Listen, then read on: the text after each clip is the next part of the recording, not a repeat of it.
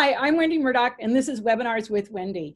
I've been doing a series of webinars during the pandemic to keep myself entertained, talk to my friends around the world as my guests, and to bring education to horse people. This has been one of the most fascinating and interesting things I've ever done, and I just am so thrilled today to have Sharon and Laura Wilsie back for our 7th webinar with Horse Speak. But we always have a general plan, but we never quite know where it's going to go. So I hope you're willing to go for the ride with us. That's why I have the yellow brick roads. You got to follow along, and we hopefully will wind up somewhere that makes sense. I've got a good way to start today that I'm gonna put up, but in the meantime, I'm gonna have these guys introduce themselves for any of you that have not heard of Sharon and Laura and Horse Speak, and then we'll roll from there. If you have questions, just pop them in the chat, put them in the Q&A. Laura helps me with this greatly when we have Laura here, so it's really helpful, and we'll get to your questions when it seems appropriate in the conversation. So welcome, Sharon and Laura. It's so good to see you again. It's like it gives me a big smile. I always love having you guys. Why don't you give everybody just a brief introduction to Horse Speak so they have some idea of where we're going to go. All right. So hi, everybody. I'm Sharon Wilsie. And I'm Laura Wilsie. And we are Horse Speak.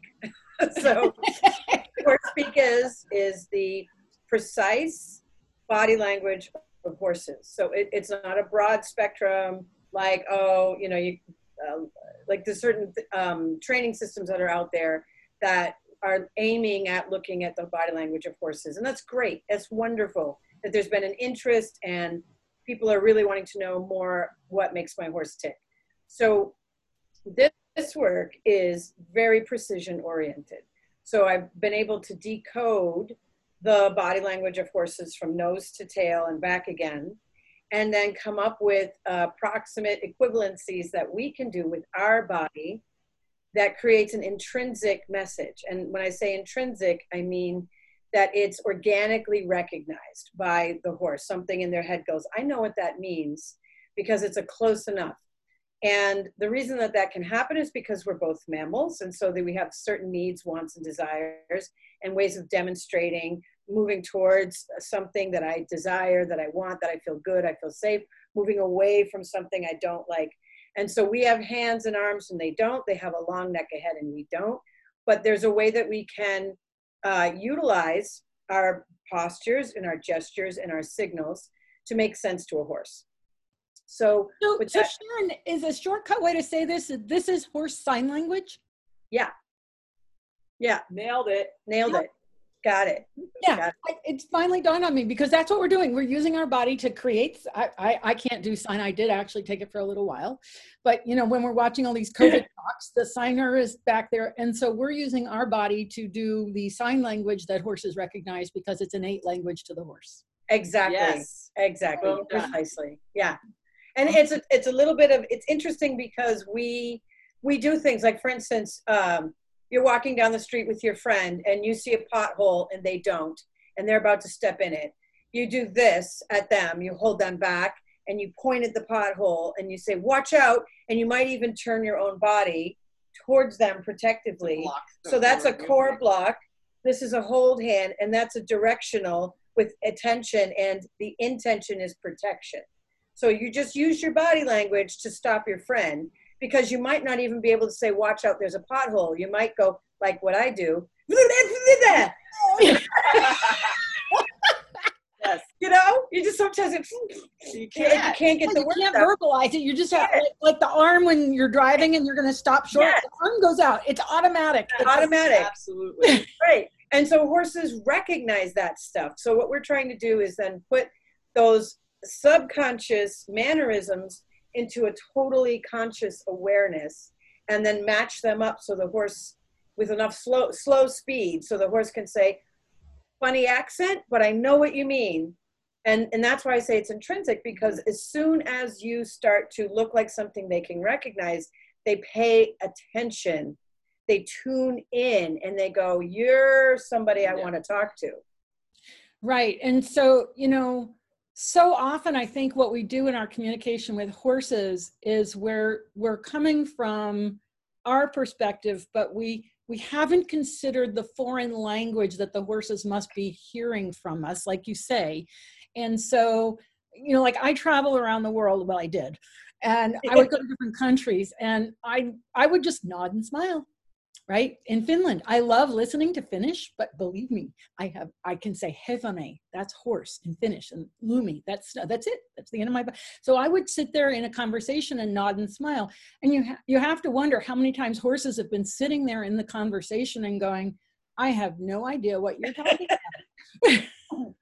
Yeah, and there are some horses who are what I call more bilingual, so they've been able to, because of just their nature, their brain, decode human better. And they're like, yeah, they're funny and they don't know where their feet are ever, but they're cute. I'm going to keep them around. You know? And then there's other horses who are like, it's an octopus. I don't even know. Yeah, I can't make any sense of what those body movements mean to me. They're chaotic and random and they're kind of scary.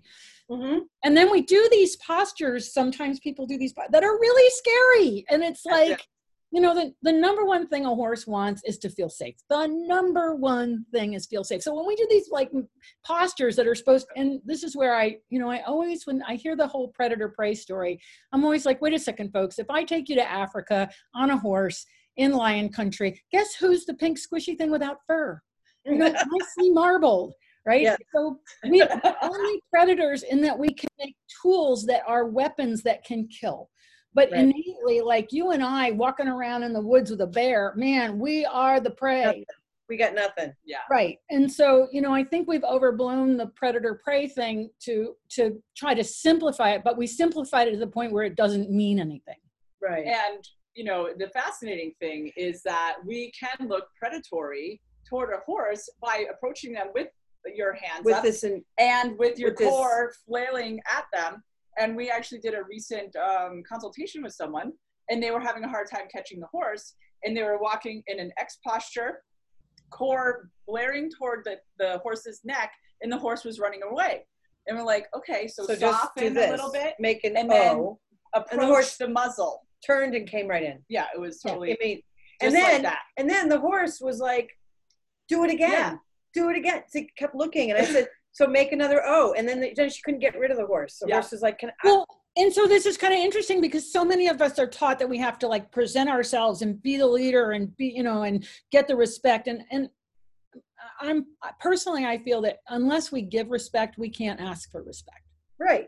That we've got to start with ourselves with giving that respect to another creature, human, horse, dog, otherwise, because that intention is going to be reflected back to us. They're like, oh, you know, you acknowledge me as a being, and so I can acknowledge you as a being. But when we come in, and I see so many women when they come in, they're like, well, my horse doesn't respect me. And I'm like, well, yeah, because you're not coming from a place of self-respect. Yeah, there's right? There's that whole piece, especially for women, that we tend to, you know, kind of do not ruffle any feathers and that. Right, yeah. Right. And but when we and people wonder why, you know, why am I able to walk in and work with a horse that, you know, other people, because I have that mutual respect before I ever walk in. I'm not coming in to tell you what to do. I'm coming in to see what you're doing, to ask, you know, what are you doing? How you doing? And I think that that's like with Surefoot, when I approach a horse with Surefoot, so many people tell me, oh, you'll never get a pat under that horse's foot. Right. And in seconds, the horse is like yawning and licking and chewing, because the approach is one of mutual respect and understanding, and saying to the horse, how do you feel about this? Exactly. Mm-hmm. I like to put it in very simply for a human being to reframe, because it's a lot of like, wow, it's a lot to take in. Attention and intention.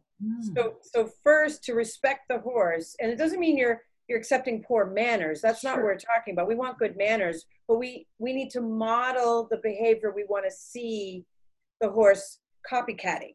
So they will, it's like water. They'll go to the level that you're at. So if you're unconfident, or if you're flailing, if you don't know where we're walking to, you don't know where you're going, if any of those things, the horse is going to copycat that behavior. But if you're pay attention to what the horse is paying attention to, it's that simple.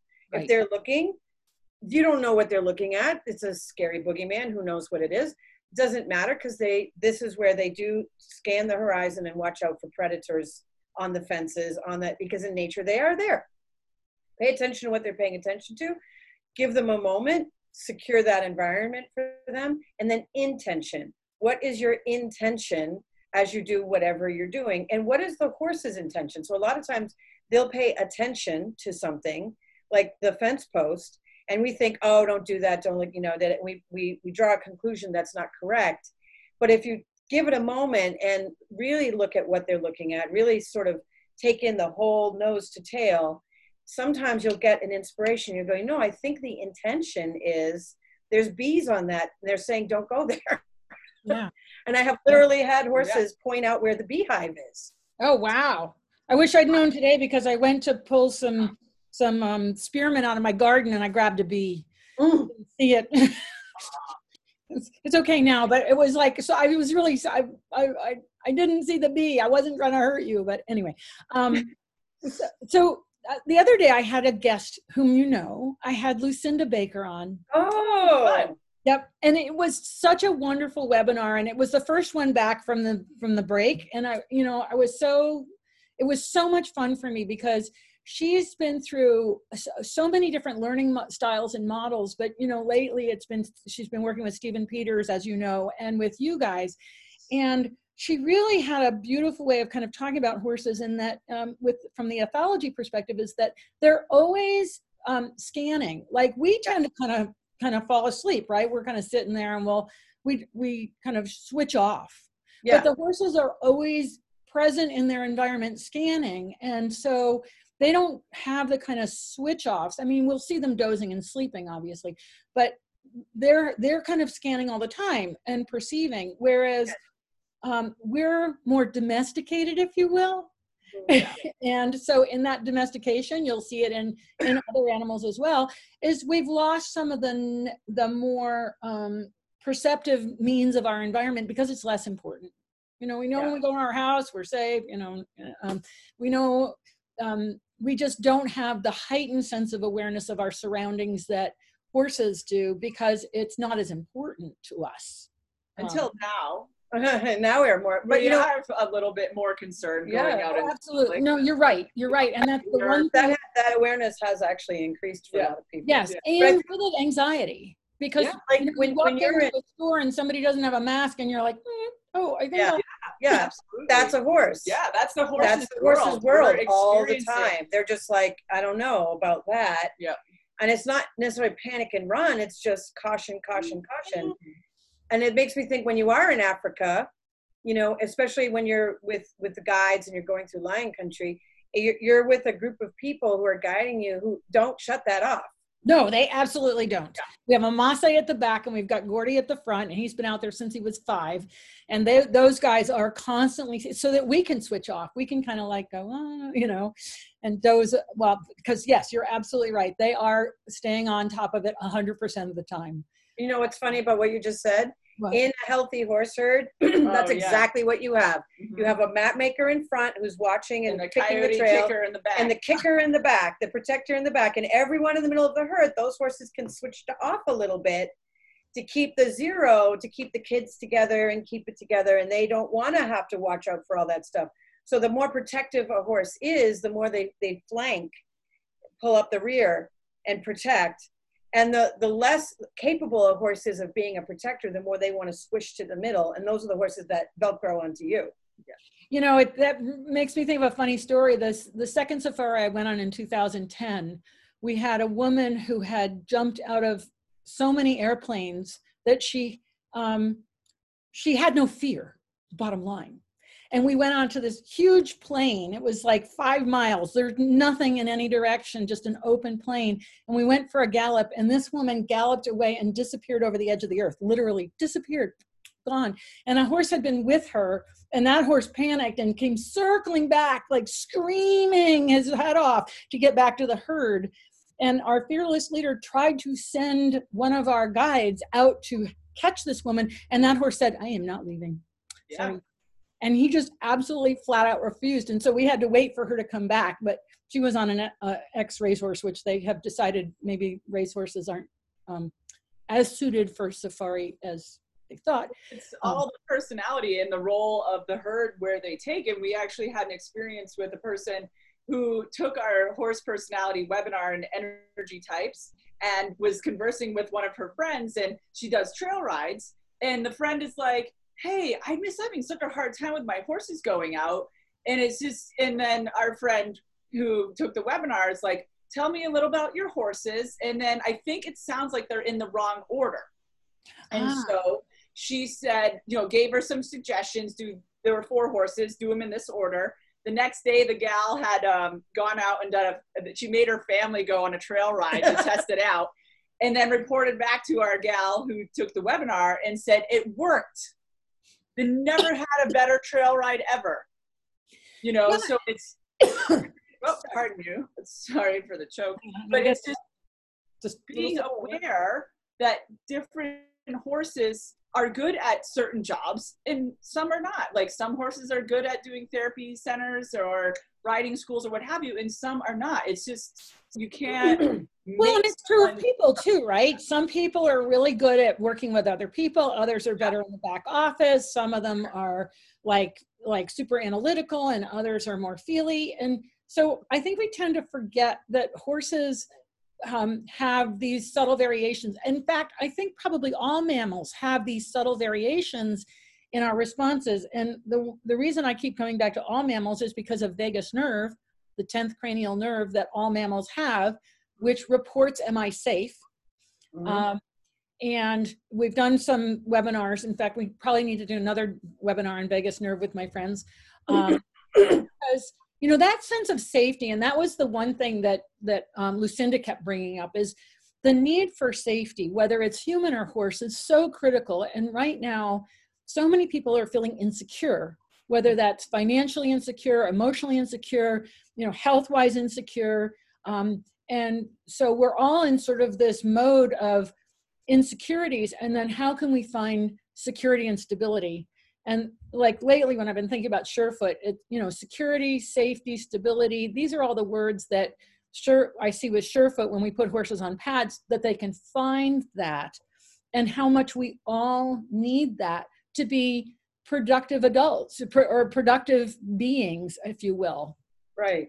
You know, what's interesting is recently there's been a lot of, well, I always follow the horses. And so horses that I meet tend to bring up an issue, and then every horse brings up that same issue.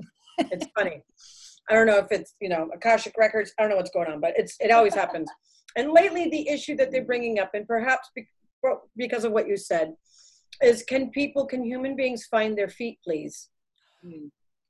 And so I think what they've been describing, for instance, let's say a horse is grazing, but they're coming towards you slowly.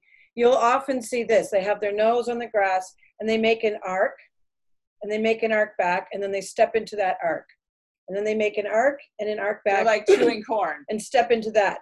Oh. They're defining the space they're stepping into, and then they're stepping. And even if they're not grazing and moving, and they're moving casually, you'll often see this sway in their head. There's a scanning the place I'm stepping, unless they're on alarm and they're running. But if they're calm and casual, so I've suggested this to some people, to just make an arc with your finger, or even a little circle, and then step into that circle, and then a little circle and step in, like you're playing Twister, but as you walk around your horse.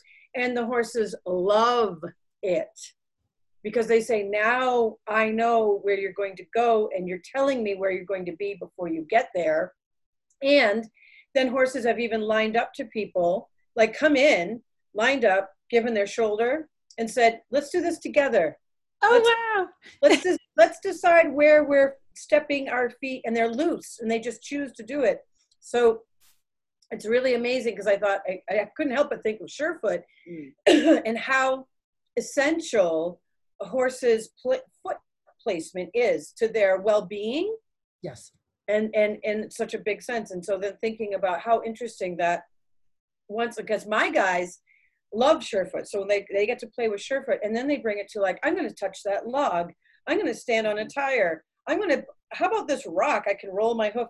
I'm going to go up and down a hill. They got a mounting block stairs out there, and they'll be out putting a foot on a step and off, just, I'm going to sample everything with my foot.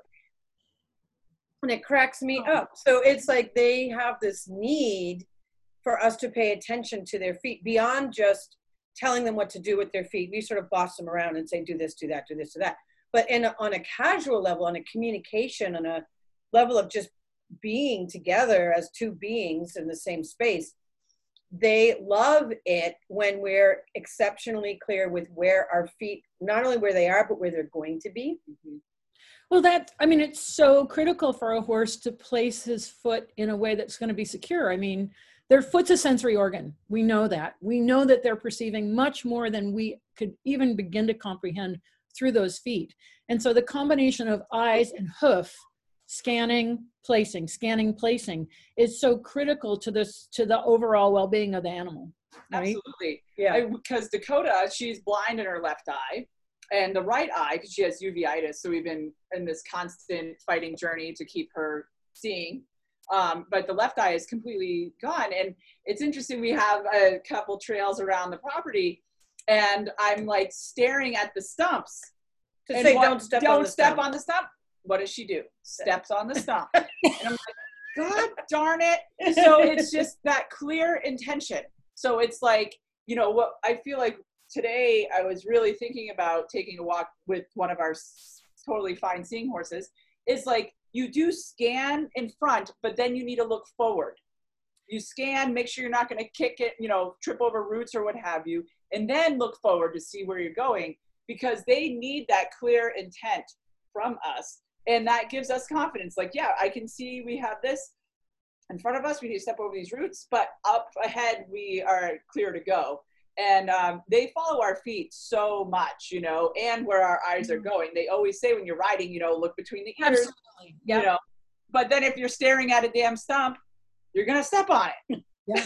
Well, and we don't necessarily think about how they're following our feet, but you bring up such a good point, because, you know, the eyes obviously are where they're going, but then the steps, and the reason what you make me think of is, again, when I go back on safari, we get off and we walk through some escarpments, right, with lots of rocks and boulders, and all the horses are so careful to pick the paths that the lead has taken. Like, they want to step in exactly the same places because the lead horse has already told them this is secure, this is okay. And if you try to take them on another line, they're like, wait a second, you know, is that okay? Because this one, I know this one's working, and you're trying to take me somewhere else. Right. Yeah, it's really like, so body language literally means your body is saying something. Every part of your body is saying something. And I'm like, I do this, I'm Italian, so I did. But when I'm with a horse, there's a lot of palm up is to hold the invisible barrier around my bubble, and palm down is to calm down. And this is intrinsic. So I've done this with wild horses, and they look at you and they go, well, alrighty then, you show me where the edge of your bubble is, and I'll say it's right there. Okay then.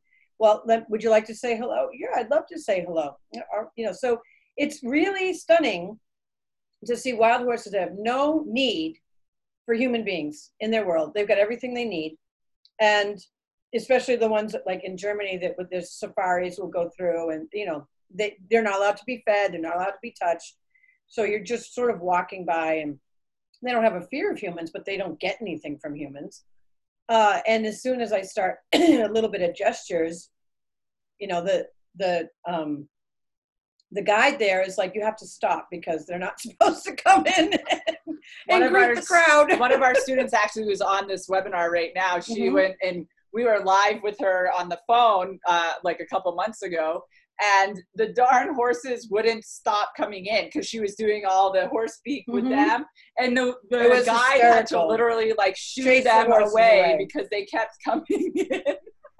Oh, funny. I'm like, you're going to get thrown out of the you know, works too well. Space. Yeah. And this is interesting. This gal, Kelly, who sent in a comment, I always wave and say hello to my horse from a distance when I see her in a distance in the pasture, and usually she acknowledged me. Uh-oh, you froze.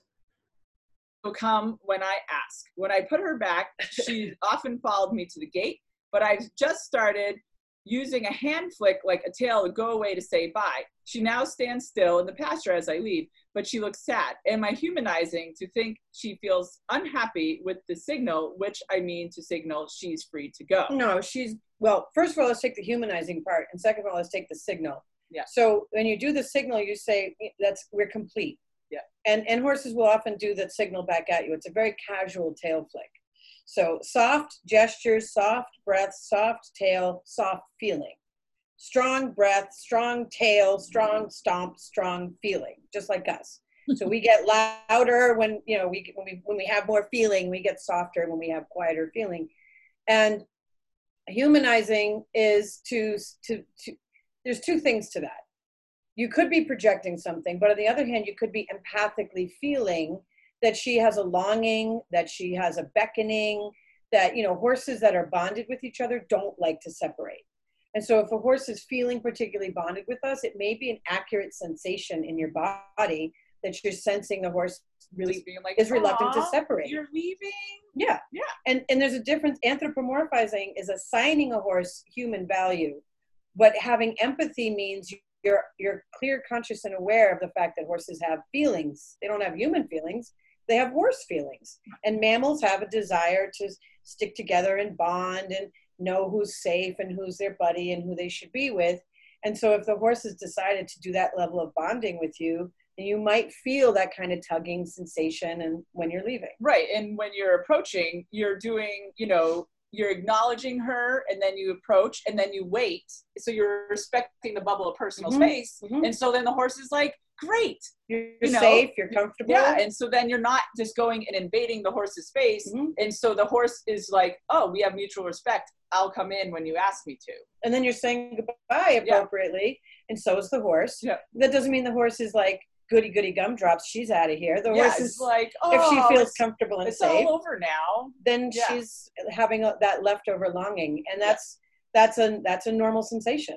And what we don't know about the situation is, are there other horses in the field that she can go hang out with, right? Or is she by herself in the field? So that would be another element. That if the horse felt like we were leaving and there wasn't somebody else to go hang with, it's like us kind of being left at the mall and our friends all left. Yeah. She does have, the gal said, we made her day, and that the horse does have other friends. So. I have to say, when I turn Rocky loose, if I've had a nice time with him and I bring him out and he's got all his girls, so it's even better than that because he's the only man with all these girls. He loves his girls, but he'll do the same thing. He'll kind of watch and be like, can I get you to come back? Can I get one more scratch? Can I, and when I finally have really left the building, he'll kind of, and then he'll turn around and then he'll go about his business.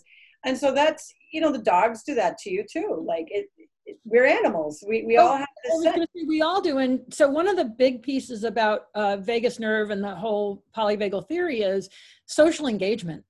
That's the part where we read those around us to know, is this safe? Is this okay? Like when something scary happens, you look at your friend and go, did you hear that?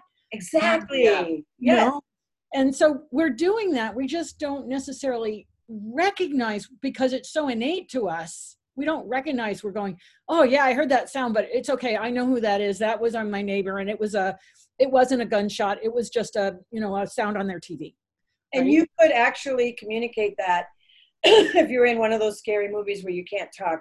You could actually communicate all that just going. Yeah. Exactly. And you would do it. So someone asked a question. I work with rescue horses. A Pasofino does not want her ears touched. She is also blind in one eye. Do you have a body movement for me that would help me with this problem? The best suggestion for that is to see if you can befriend the wither area. That's a grooming area for horses.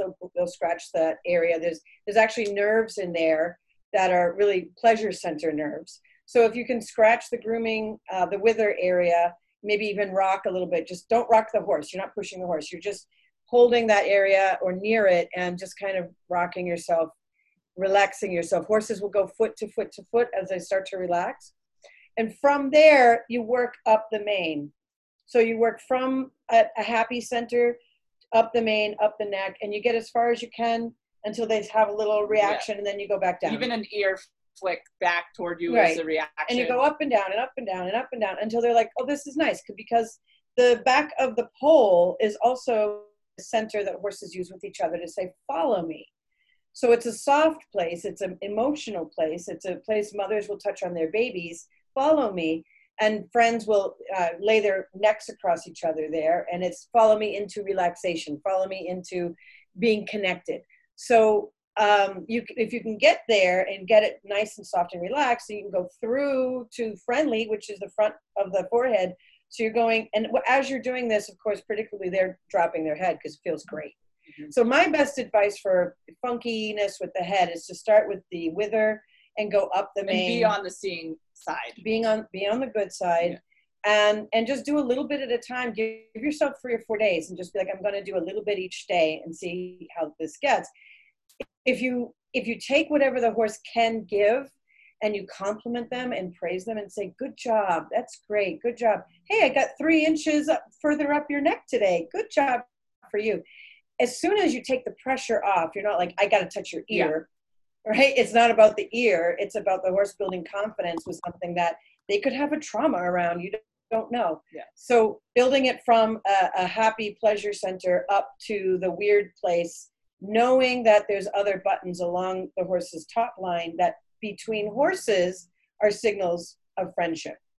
So if you can reach those other buttons that are signals of friendship and have a good encounter with them, then you're more likely to start working on building some trust around the ears. And the horse may never like their ears touched. So I wouldn't expect a horse to go, oh yeah, now I love it. But if they can tolerate it, that I'll take it. Yeah. And implementing some breathing while you're doing that, and just have no true agenda, just creating enrichment in that area. And yeah, you want to touch the ears, but don't even think about that.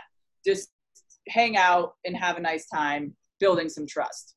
Someone else says, my mare doesn't like me rocking the baby anywhere on her. I do it in hot potato mode, but she will she grow into it once she realizes what I'm trying to do? So just don't touch the horse. There are some horses who it's overwhelming to have physical contact and the rocking sensation. It's just too much. There's some horses, like their nerves are more alive or their sensitivity is so high. So in that case, you just stand next to them and just rock yourself. Don't even try to touch it. And by rocking yourself, the signal that goes through the herd, you'll see horses do this with other horses. They're stepping foot to foot. And that's what we see on the Surefoot pads, is that they start rocking. So somebody's asked a question. I said, my horse normally lives out 24/7. He was moved to a new barn and lives in a stall while recuperating from an injury with a small turnout and hand walking. How can I interact with him in the stall to make him feel better? Do you mind if I take that one?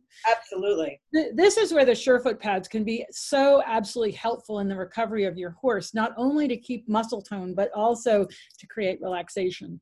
And the suggestion is that you work with all the good legs, the uninjured legs, using Surefoot pads. And I would start with hard, because we don't want to create a lot of instability in the beginning. But the hard pads, which are going to give to heat and pressure, I can show you some pictures of that to see what hard pads look like. But the Surefoot pads are a great way to help horses who, especially when they've been in work or they've been in turnout and now they have to be in a stall, that can be pretty hard on horses to make that transition. And so this is just a pair of hooves on a hard pad. And let's see if I have a body picture here. Oh, that's a physio pad, but you can see this, the lovely eye and the soft relaxation. That's kind of a weird angle of the picture. And here's another horse on hard pads. So basically you place the pads underneath the feet that the horse will pick up for you. It can be just 1 foot to start with, that's totally fine. And avoid the injured leg until you have that approval that it's okay to work with Surefoot on the injured leg. So that's really, really important. Have a good diagnosis, talk to your vet about using Surefoot. But the degree of relaxation that Surefoot can bring in for a horse that has now, hand walking, and you can do this as part of your walk. I'll just show you this little video. So, guys, can you see this? Yeah, that's great. This horse has been on pads before, and we've stacked her. Is that an illusion? She's a Lusitano. Lusitano. And she's on a hard pad with a slant, but you notice we have the slant angled. Yeah. That's interesting. Right? And you can see, Sharon, if you want to comment on anything that you see or do, that's totally cool. Oh, she's adjusting her atlas there. Then there's a stop. You stop right there. Yep. So this is important for people to see because now there could have been a noise, but this is so typical. And we tend to blow by it and not paying attention to it. However, that's a very significant message. She went from dopey to scan the horizon. And that's what we were talking about in the beginning, that they never stop scanning. So for a horse, I'll just take it back and start from the beginning. Yeah. How's that? Please. So as you see, she's dopey here. There's a little tail switch. That's internal. She's concentrating. She's internal inside herself, concentrating ears. A lot of lip action. Lip, lip, lip, lip, move, move, move, move. And she's adjusting her atlas a little bit. She's feeling what she's in her bones. She's in herself. She's in her own little world. And she's going pretty deep. She's doing a reset with her muzzle. See the muzzle twiggle in there? There's a lot there. Lots going on, right? And so all those nerve endings that end right here. And there's actually, stop right there for a second. Do you want me to unshare? No, it's fine. No, she's grabbing Georgette. Look at the. Here, I'll unshare and I can come back to it. Okay. Look at the, where we go. This, nerves come out right here. Oh, wow. See, they come out here, and then there's the trigeminal little, come out on the sides, right? Yeah.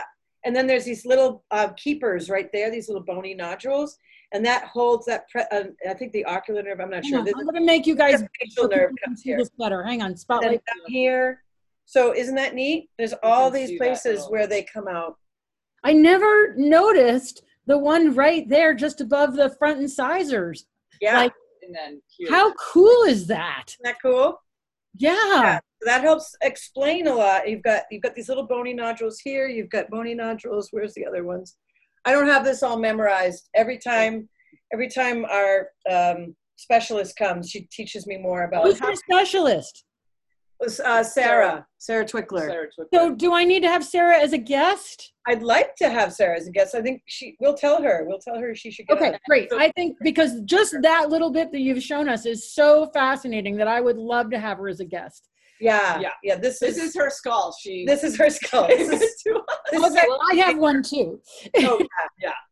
So it's really interesting. And then look at this bony ridge is just so pointy. It's amazing. Right. And then you've got the cartilage, and this is why it's so important to have properly fitted nose bands and halters, because that's soft down below there. And this horse actually looks like it might have been damaged as the way it curves down. Like there's been it's got a dip. There's nerves, these right are the nerves. There. That's where the halter sits. That's exactly where it sits. And it's just amazing. So when I'm touching a horse here, I'm doing, I call feather touch, like this.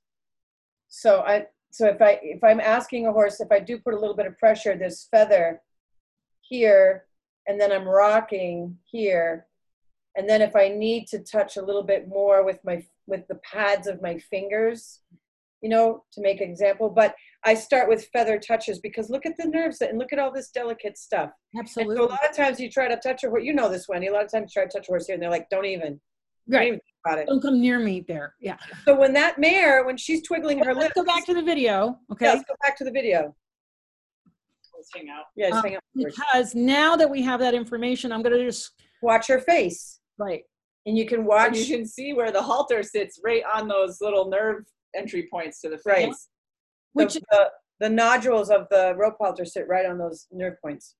Yep. This halter's a little loose fitting, so I think the nerve points are a little bit higher. Fortunately, a little bit higher. You're correct. Glad to see that it's a little loose fitting. And I will say that I will use a rope halter sometimes with a horse when I'm saying, if the horse has learned to pull or push through a flat halter, and I just want to say, let's just not practice that. I don't want a horse practicing pulling and pushing.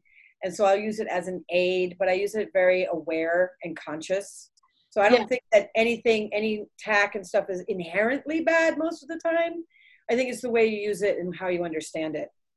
Yes. And one of the things I find with the rope halters with Surefoot is it's a lot of weight, right? Because you've got the weight of the rope, but also if you make a little movement, it sort of magnifies down the line and can be very disturbing to horses because they're going to be reactive rather than this horse is not. Okay. And I will say this horse is not, but you'll see a lot of horses that are very reactive. And so just as they're about to doze off or to feel something, they're reacting. And so I tend to prefer a flat halter, but in this case, like I said, you can see the rope is slack.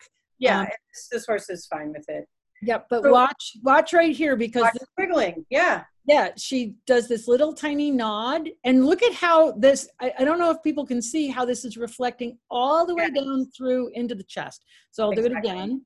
Right there, she's closing in, and see that little muscle movement right there where the dirt spot is? That's like C5 or C6? Yeah, C5. Yeah. I think it's C5.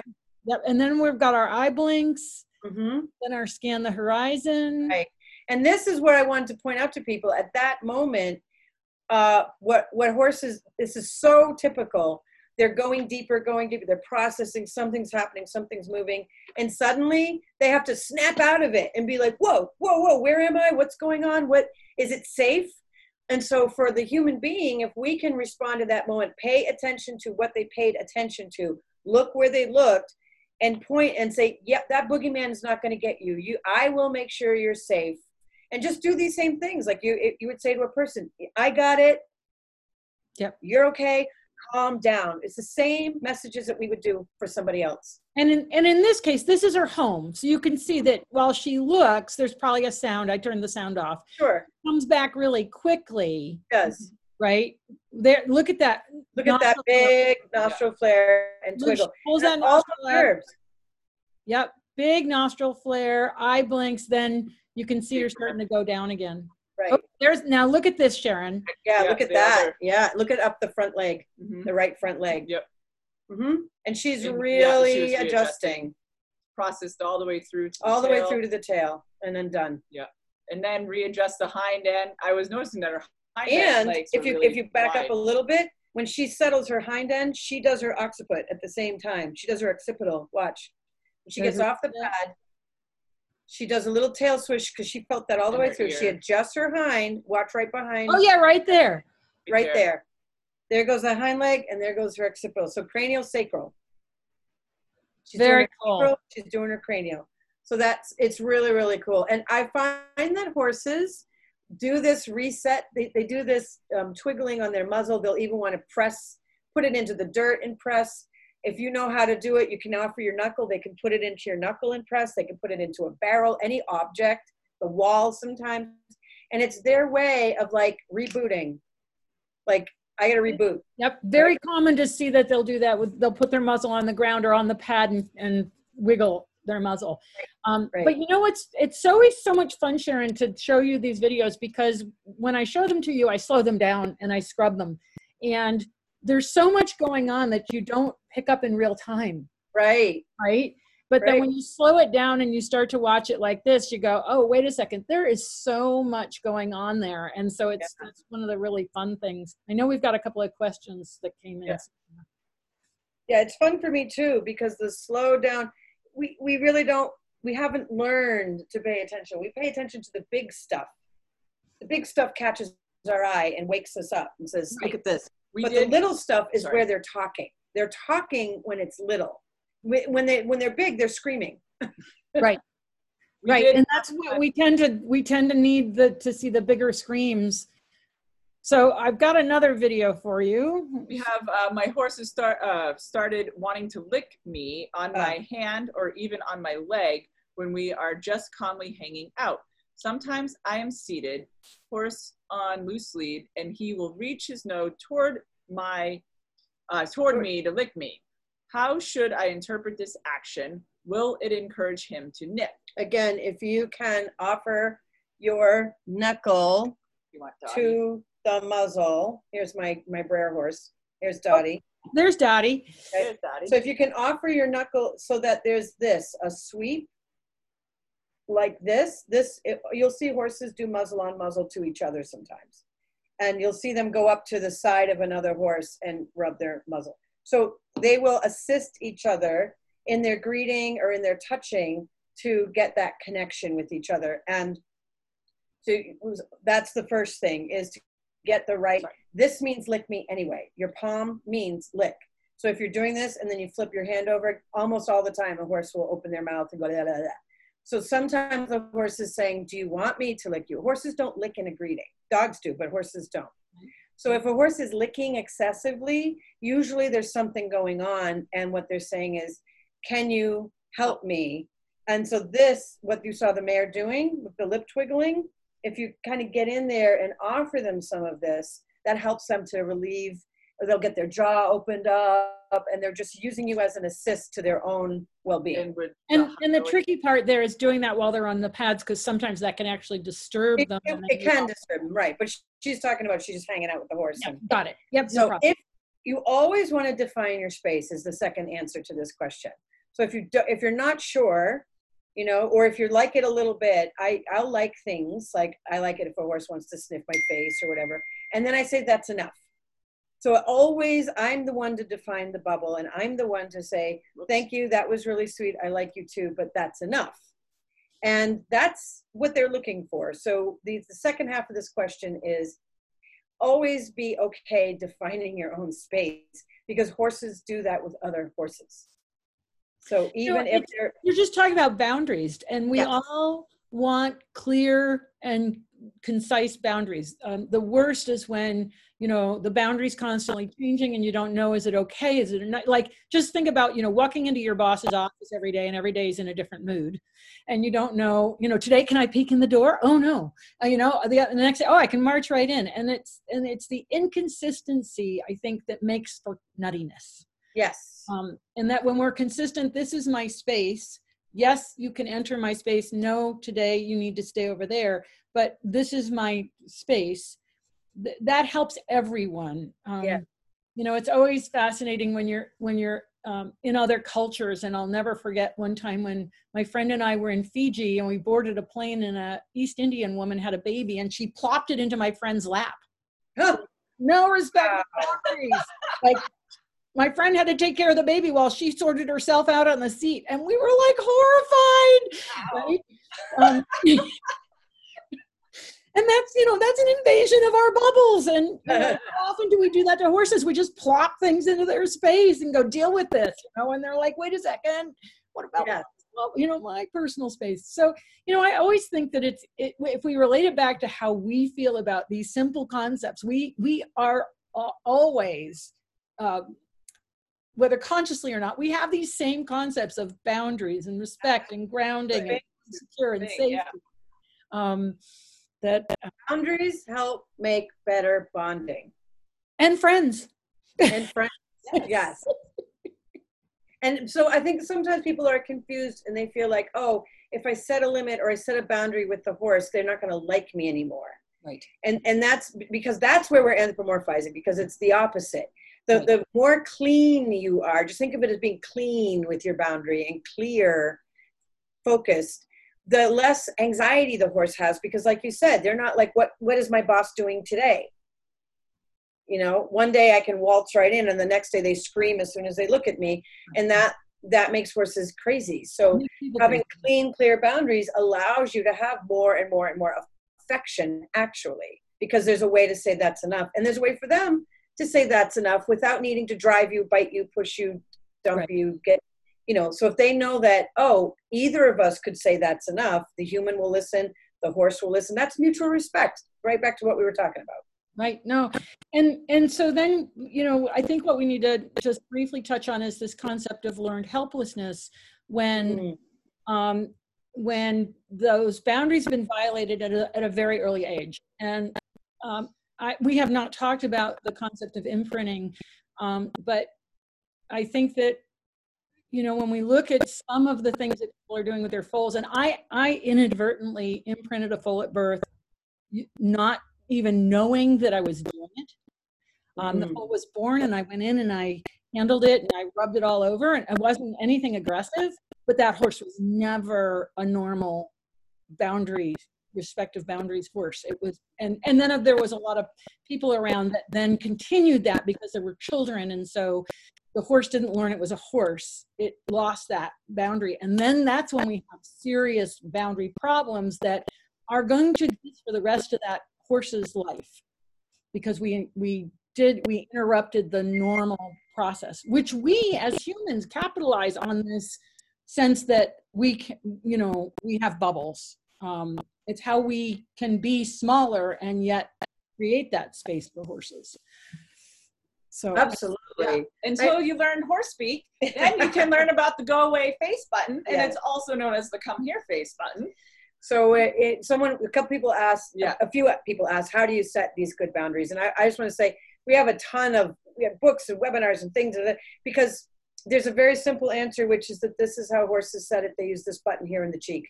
It's the number one way that horses set boundaries, is they start there. But for us, it depends on who you are, what your comfort zone is. Are you an X person? You probably don't need to set boundaries if you're an X person. You're just a walking boundary. But if you're an O person, it might be not normal for you to set a boundary. Or if you're really O-ish, making an O, around your horse because you're like, I like you so much and I want you to feel safe with me, then you're sucking them into your bubble all the time. So even if you set a boundary, it's the moment you drop your hand, the horse is going to go, I'm back. So for some people, we have to practice maintaining. It's not about setting it, it's about keeping it. And some people need to actually just walk around with a light hand, fingertips in the air for a couple of days or a couple of weeks, because they need to imprint this boundary into their own posture. Horses are fine with it once they know you're going to be consistent. But we're the ones that are like, I put my hand down, the horse said, you look like an O. I'm back. Just that subtlety. Do it again. So here, that. So his shoulders went down? Yeah, went down. So some horses, they go, looks like an O, here I come. Yeah. So that's important to note that you're not offensive. You're just, hold the horse. You can pat, and then they push in, and then the fingers, no, stay right there. Pat, push in, just stay right there. Put your hand away. And we're back to the consistency here, because those horses that have lost clear boundaries need reinforcement daily. I mean, you cannot fall asleep on them. Right. We're like, right. Yeah. No, I have one in the barn, and he's 17, and when he came at 4, he had no clear boundaries, and we had to establish those. And then, but it's constant. It's always reminding him that there is a boundary and he needs to respect, which the more consistent, and he's had a lot of years where he didn't have a lot of handling, but the more consistent you are, the less you have to do, but you cannot. Right. And your hands and your feet, that's all you really need. And that even using 2 hands, if a horse is becoming way on top, using one hand, the left hand at the go away face, and maybe even a little bit at the shoulder or mid neck button. If you're on left side. Yes, if you're on the left side. And then you're turning your core as well. So you're beaming your core in front of their chest to help stop the forward movement. So it's a pivot toward. Right. And so your entire being is in on it. And so I wanted to, do you want to answer this question from Annette about a horse who's bitten people? And yeah, cribbing is one of the most difficult things. No one has a good answer to cribbing, and I don't know that you do, because they're getting so many neurochemicals that it's crack. Yeah. But the fact that the horse has bitten people while cleaning the water bucket, I think that exactly what you're talking about, you have to establish clear boundaries. And don't be afraid to increase your body space by using a stick and using that to give you more space to clear the horse out of the situation like this. Yeah, right. And just don't flail. Right. Don't do that. Just clear. Just clear. Top, stop, hand. Top, stop. Stay there. Right. Because this looks like, it doesn't look like, you could do one, and then maybe you do another one. But if you're doing flapping, it doesn't register, and most horses just stop. Because when you watch other horses do make a boundary, there's one thing. That's it. And then they're done. And that's where, I was talking like with the Tellington Jones work, you can use a stick to increase your body space. Yes. And like a windshield wiper, so that you're saying, this is my space and you stay over there. Because what this tells me, if he's bitten 2 people, is they haven't cleared him out of the space to get to the water bucket. Right. Yeah. And if they go in fearful, he's only going to approach because there's something going on. Yeah. So it's just, And if he's cribbing in the first place, that's displacement. Yeah. So already there's anxiety. Already there's some perhaps the horse has an ulcer. There could be chicken and egg. Right. There is, so one of our horses, actually, Mummy, she does crib every so often, and we have found that using the vet recommended trying some bio sponge. It's a powder that we put into her food, and that has helped soothe whatever's going on in her stomach, and she cribs much less. Right. Yeah, she's just less. So they can have emotional tension because they don't feel well. Right. And then they act out like we do. Like if you're cranky, if you don't feel good, you're not right, and someone says, "Can you do it?" You're like, "No, I can't do that right now." You know, and so we might be snappy also because we don't feel well. So anxiety, discomfort, physical discomfort, mental discomfort, emotional discomfort, it's a big soup. Yeah. And so setting a boundary is how I'm going to maintain my safety, but then saying, well, the horse is cribbing. So in the first place, the horse is having an experience and they're now addicted to these chemicals, whatever, but what's going on for them? Chicken and egg, was it an emotional thing that caused them to crib, or did they get a stomach problem and now they're emotional because they have a stomach problem? So have you seen the response here? She says she's an equine iridologist and digestive issues. Digestive issues. So Annette, please email me at wendy@wendymurdoch.com because I would love to do a webinar on equine iridology. I think that would be another thing we're using too with Rocky from having colic surgery and all that kind of stuff for maintenance for him is it's Purina. It's called Outlast, and it's a gastro type supplement. So we have noticed a significant benefit. I think what we can say fairly is that there are often stomach issues that are associated with cribbing. The problem is once cribbing gets to a certain degree, it becomes its own addiction because of the chemicals that they're getting from the action of cribbing. And it is one of the more, if it's ingrained, one of the more difficult things to, Surefoot's, people ask me if Surefoot can help cribbing, and I can't say definitively that it can, but any type of relaxation is going to help the horse. And we've had with the reset button doing one like firm, 1, down, 2, 3, like that. You're really allowing yourself to embrace that lip of the horse. So if you do that the first time, the horse may say, "I don't know why are you doing that? Why are you rubbing my lip?" And they may make a face and be like, "What are you?" But 9 times out of 10, seriously, they come right back and go, "Oh my God, that felt great. Do it again. Do it again. Do it again." Well, because that's a lot of that's that emotional center. The limbic system is right. Yes. And, Linda Tellington-Jones forever has talked about, working your own lip if you're anxious. And so, it's so fun to see all the common threads that keep tying together and how, horse speak and the Tellington-Jones work and the understanding of the nervous system, and it all keeps coming back. And that's, one of the things that I'm trying to do with these webinars is give people lots of different avenues into the same thing, the horse, and see how from all these different aspects, so many of us are actually keying into similar systems. Yeah. Yeah. And good communication involves self-awareness. Absolutely. Absolutely. So shall we watch another video? Sure. Yep, I got one. I don't know how much time we have left. Let's watch one more. Our clock. It doesn't matter. We can hang all day. I mean, I know. She goes to the doctor, but let me just do this one. I find this is if I remember right, he was a thoroughbred. As you can see, he's in an environment that's not his home. He's been here, I think, once before that I worked with Surefoot with him. And I just thought it was an interesting video. I played it the other day on my webinar. He's looking out a very large door, which would be where they bring the tractor in if they're going to drag the arena, right? And there's a lot of activity outside of the space. But I'll let it run first, and then I'll go back because there's some really interesting things that we see happen here. Just want to say that where he stepped forward, rubbed his kneecap, that what I call that is having a learning something moment. And so that's how horses talk to themselves.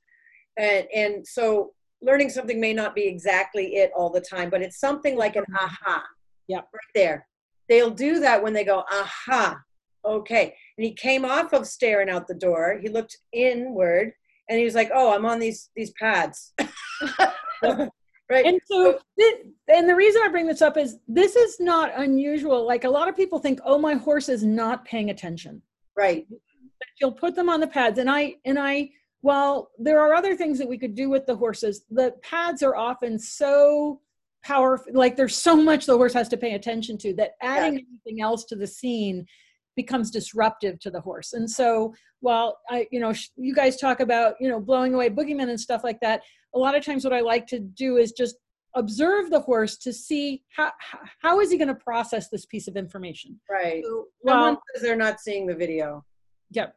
So while, yes, you could do things with horse speak, what I want people to realize is that there's an intentionality in not doing those things to observe. And so one of the things to observe here is how fixed his eye is, right? No blinking, right? And then little nostril flare, he's smelling the air, right? And then the ears are fixed. Right here, watch the rib cage. He just rolls his rib cage to the right. Watch the rider. And I'll do it a couple of times. So here it is more upright. And here he rolls the whole rib cage. So again, going back to the point that, we're focusing on the fact that he's staring out the door, but look at what he's doing in his body. So he's rocking. He's rocking and rolling with that. And there's many instances where horses appear not to be paying attention, but they are fully engaged in what's going on. Yes. Just like people that look off into the distance. Okay, so now this is the kind of interesting part, Sharon. Tail switch. Yeah. Right? We get, okay, so here he's I've backed it up a little bit. Okay, here's that rib cage roll. Yeah. He's lean to the right, right? Picks up that hind foot with a tail flick. Yeah, he twiggled the shoulder first. Yeah. And then readjusted, did the lift and the tail swish. Right. And now look at the shoulder muscling, right? Yeah, the right shoulder. And then he steps the foot down, and look at how the weight shifts forward onto that right front. Right. Yeah. And look at the shoulder, like right here. Yep. The reaction in the shoulder muscles, right there. And the pectoral muscles. Yep, absolutely. Shoulder, thoracic thing. Yeah. And then another roll of the rib cage, big shoulder wobble right there. Right. Like he buckles his knee a little bit and then sets it back down. All the while, if you only looked at his head, you'd think he wasn't paying attention, right? Yes. Right? And then here's the acknowledgement, like you said. Yep. Right. Blinking. So he's like, So he was split. Half of him was internal and half of him was out there, like checking the horizon, making sure it was okay. When he decided that it was okay out there, it was also okay in here. I like that he went to sniff the Surefoot pads. I bet he wanted to reset his muzzle on them. Yeah. Yeah, I think you're right. Reset. There's his muzzle. See, there's the huge flare. Yep. So I'll just play that in real time. Because that's the thing, is in real time, it's so hard to pick up a lot of these really subtle nuances that are going on while they're on the pads. Yep. But then when you know, it's just like horse speak. When you know what to look for, you can see all the signs. Yes. That was big. Big. The shoulder flinch was really big. Yeah. Yep. And that came, and then he was like, aha. So you would think that he did that shoulder flinch, whatever that meant for him, he went, aha. And I'm done with these pads now. Yeah, it was a lot of release. And if she had just, if she had the reins a little more forward, I think he would have put his nose on the pads. And I do too. We can't always be perfect in our responses to things. Right. Sure. That's fine. He got what he needed though. Yeah. And he also backed himself up. He could have come forward. He could have gone sideways, but he actually backed away. And backing up is something that horses use for themselves to get like back in their body. So they get embodied when they roll backwards. And so he chose to roll backwards dealing with the pads. And we've seen, you and I've seen horses not roll backwards. I've seen them crab sideways and do all kinds of things. Yes, we've seen lots of things. But it was so interesting because he, all the scanning and then the acknowledgement, oh, my body, oh, my feet, oh, and that this actually had an influence. Yes. And then he was much quieter and softer and more present, which is, one of the things that we see with Surefoot is getting the horses in their body, getting them grounded, getting them more secure. And it's always so much fun to show you videos because you have such a fabulous eye and a great takeaway, both of you, on the content. But now you're an addict because you were like, watch the shoulder. Yes. Well, usually I'm there in real time and I'm busy with 6 other things in my head, watching and seeing and making sure the rider doesn't interfere. And that's so we're getting close to the end, but I would love you guys to tell everybody a little bit more about your program. Okay, so we have a lot of different things that we're doing. We have a regular stream of webinars that we're putting out so that people can learn. Like everyone's asked these great questions, and we try to incorporate all these kinds of the typical daily life with a horse and break them down into chunks that people can learn from. The most recent webinar we did was postures, gestures, and signals. So we basically talked about our body posture and then what hand gestures we can make that then define a signal, which is basically hold right there. Okay. You know, and then we have a couple more coming up, and I apologize, I didn't write down, but if you it's check okay. out the website, we actually have used Teachable as our online platform. So we have all of our webinars are available there. And we also are running certification. Well, we are starting our next certification. Stay tuned on the newsletter for when we open up enrollment. It's just a small group of folks. So we're going to take 12 people. So the space will be very limited. As well as every week we are doing, we call 2-hour Tuesdays. And so basically we have our club. And so it's $30 a month to get 8 hours of specific training. So if you have the opportunity to send a 2-minute video or, you know, up to no more than 5 minutes, and we will analyze that video. So whether it's a herd dynamic video or you're doing some stuff with your horse, we put you live on the audio with us. So you're getting direct feedback from us so that you're getting a bunch of feedback and then the tips that you can go back home and try. And we've had some really fascinating breakthroughs. The first 6 weeks, we had one gal bringing in a lot of videos, and she's had profound changes. It was a little bit of a saga. Yeah. You know, and then, so our first round of certification people are having a good time. And some of them are actually on this call here. right now. Hi, everybody. And so what we're trying to provide is a reasonable approach to learning how to do horse body language with your body language. It takes a little bit of time to really get, you know, if you want to go there, but it's really fun. So, yes, and you guys have forgotten. So if Horse Speak is new to you, you can always read the Horse Speak book, which is fabulous, just to give you a sense and a taste of what these guys are talking about, so you can get into it. And then, you know what I was thinking is, why don't we can send out an email with all the links. Sure. To the people that, so what we'll do is, I'll get together with Sharon and Laura, and we'll send out a link to everybody who's subscribed to the Sharon Wilsie's webinars, and we'll get you information on all those things that they've got going on.